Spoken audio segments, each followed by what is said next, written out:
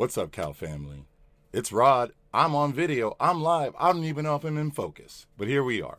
I promise I'd give you a video episode, so it took a long time. I was going to say something else, but it took a while because I was hoping to do it after a win. It's hard to do it after a big loss, especially after we had so many close losses. But again, here we are. I don't know. I guess I'll start by saying I didn't think we played our worst basketball against Ole Miss. I think we played our worst offensive basketball for sure. I think our defense is scrambling. I only have access to use the highlights of the film. So I figured I'd just go through this 3-minute recording I have of the highlights and break down the plays that I see because I can share those plays. There's a lot of plays I think are more key potentially than these, but these are the plays that they chose. But these are the plays that they chose, so these are the ones we got. All right, let's get started here. So first off, from the jump, I was like, bro, who is this big man? He is so long.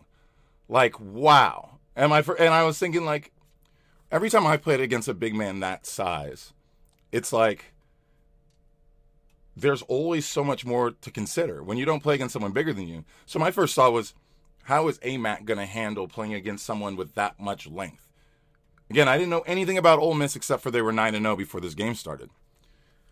So the first play of the highlight is the pick and roll on our second or third offensive possession. We started the game with a bunch of really bad misses. AMAC got blocked.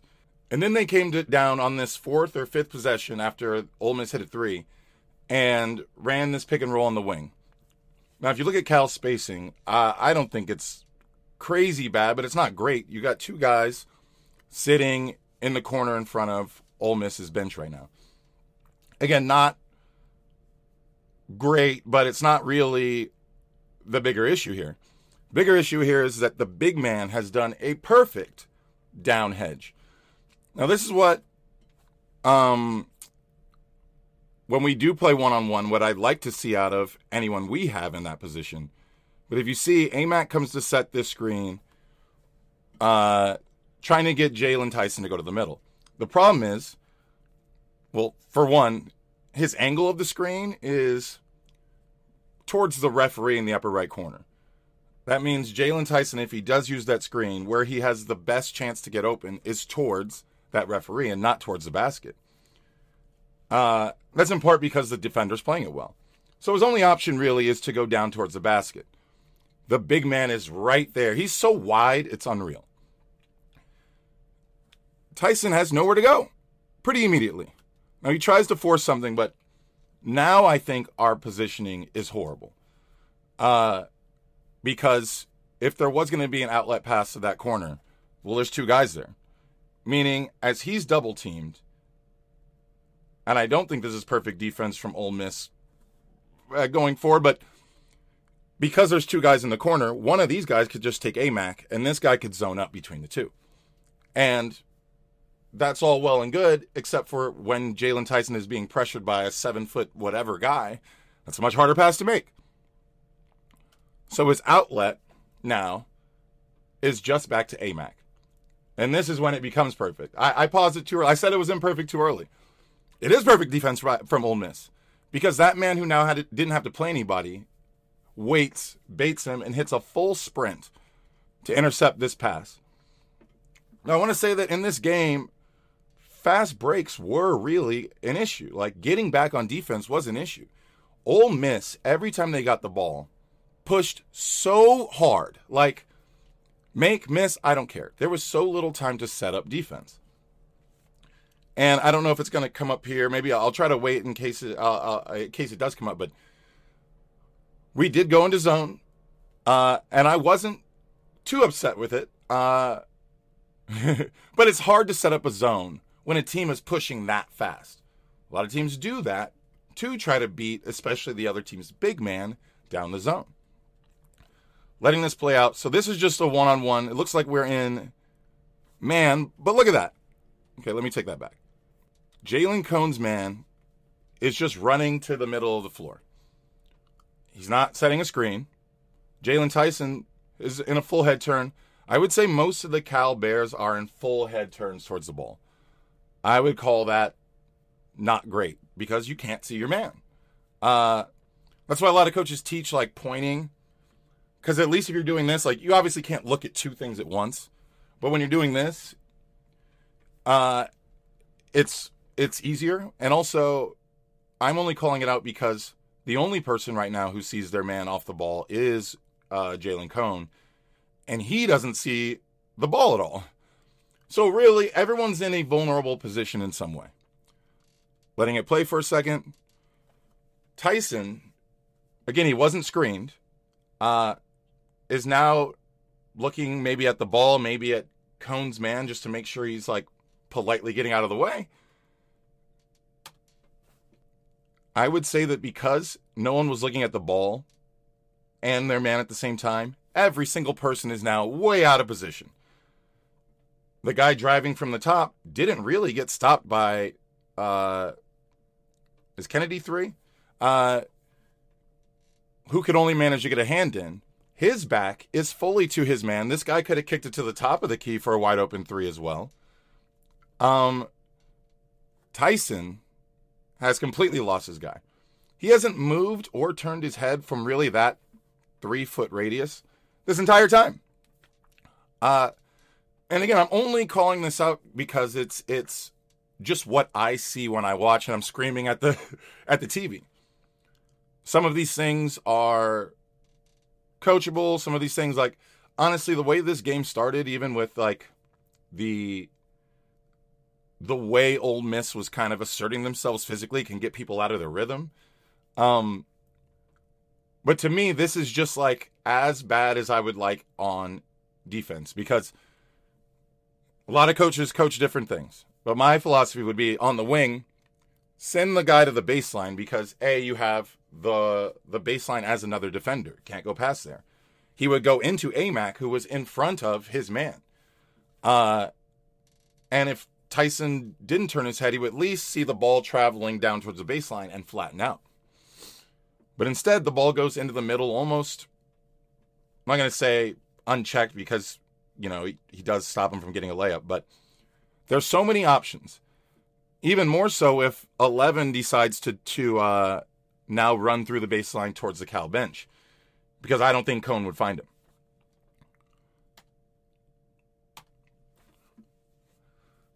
So now look at this.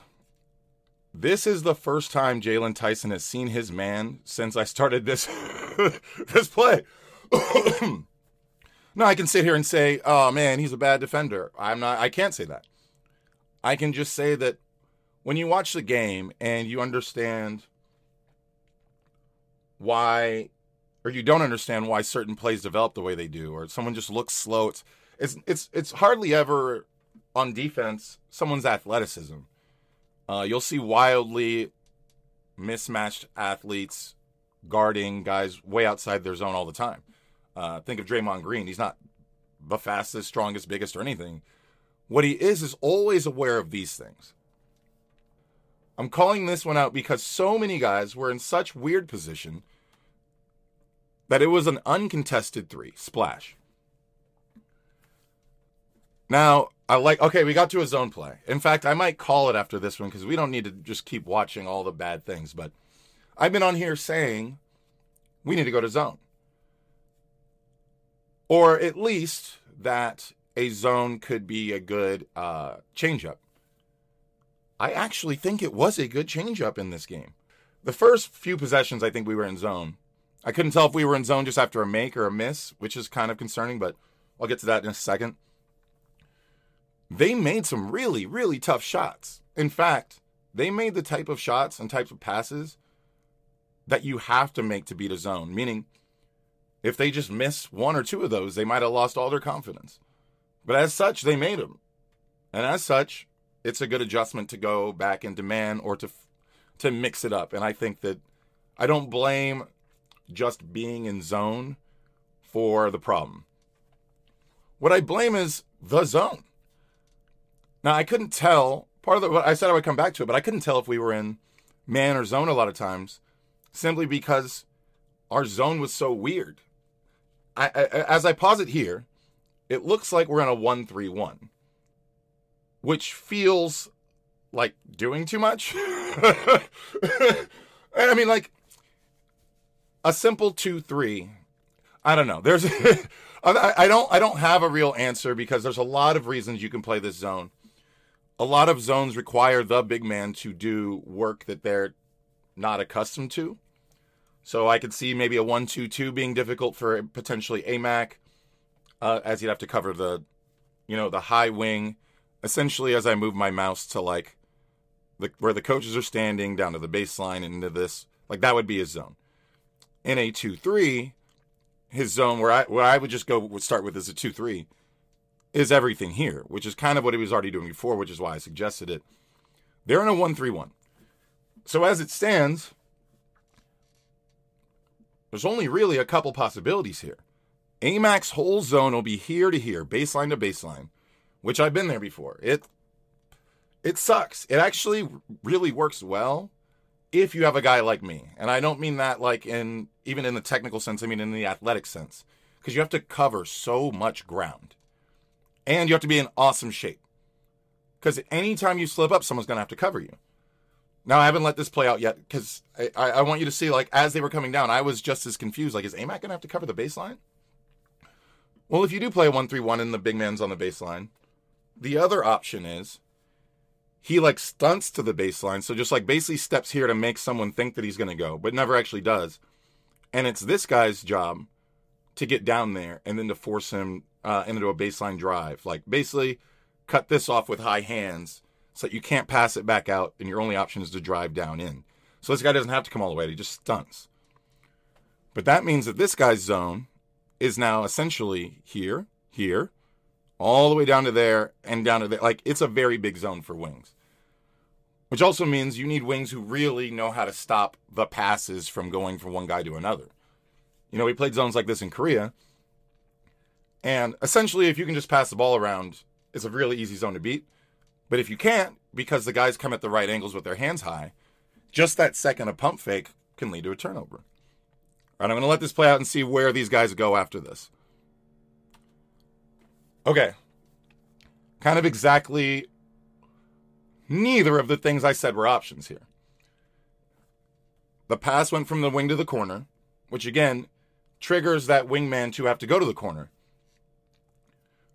which I'm aware of. Like, as just watching this third party, I'm like, that's the move. What move didn't happen is AMAC taking that stunt to the baseline to get to here to make this guy think for a second. All right, so let's see what comes next here. He catches it in the corner. So now we've scrambled. That's actually a really, really good closeout. I couldn't see who it is right now because it's blurry, but that's a really good closeout. That guy had the option to drive. He just didn't take it. In my opinion, if he had, we would have been really blown up. But right now we do have a guy wide open in the middle.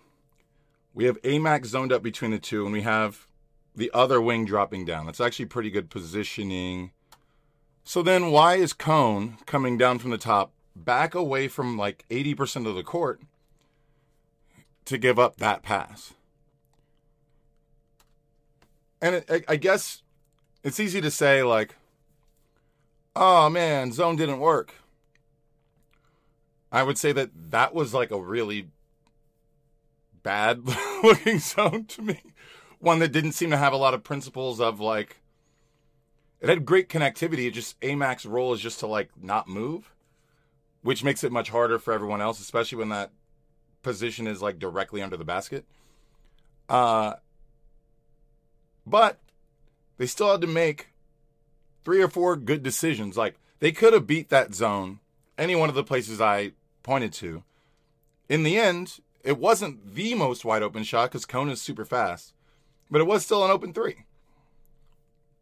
But to get there, they had to make choice after choice after choice versus, at least in the other man-to-man version, it's not just a pick and roll for an easy bucket. So I could just still see a world where we win 4 out of 5 of those games and the entire feeling is just different.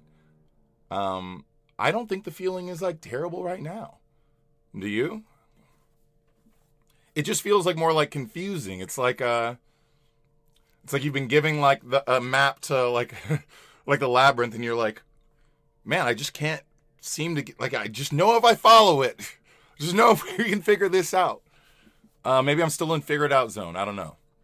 Whatever's happening, we play again tomorrow. I wish the Bears the best. Let me know if you like this video format. It's way more labor intensive for me, so can't do it all the time, but I do think it's cool to give people like a straight insight into how I watch the game and what I look for. Till next time.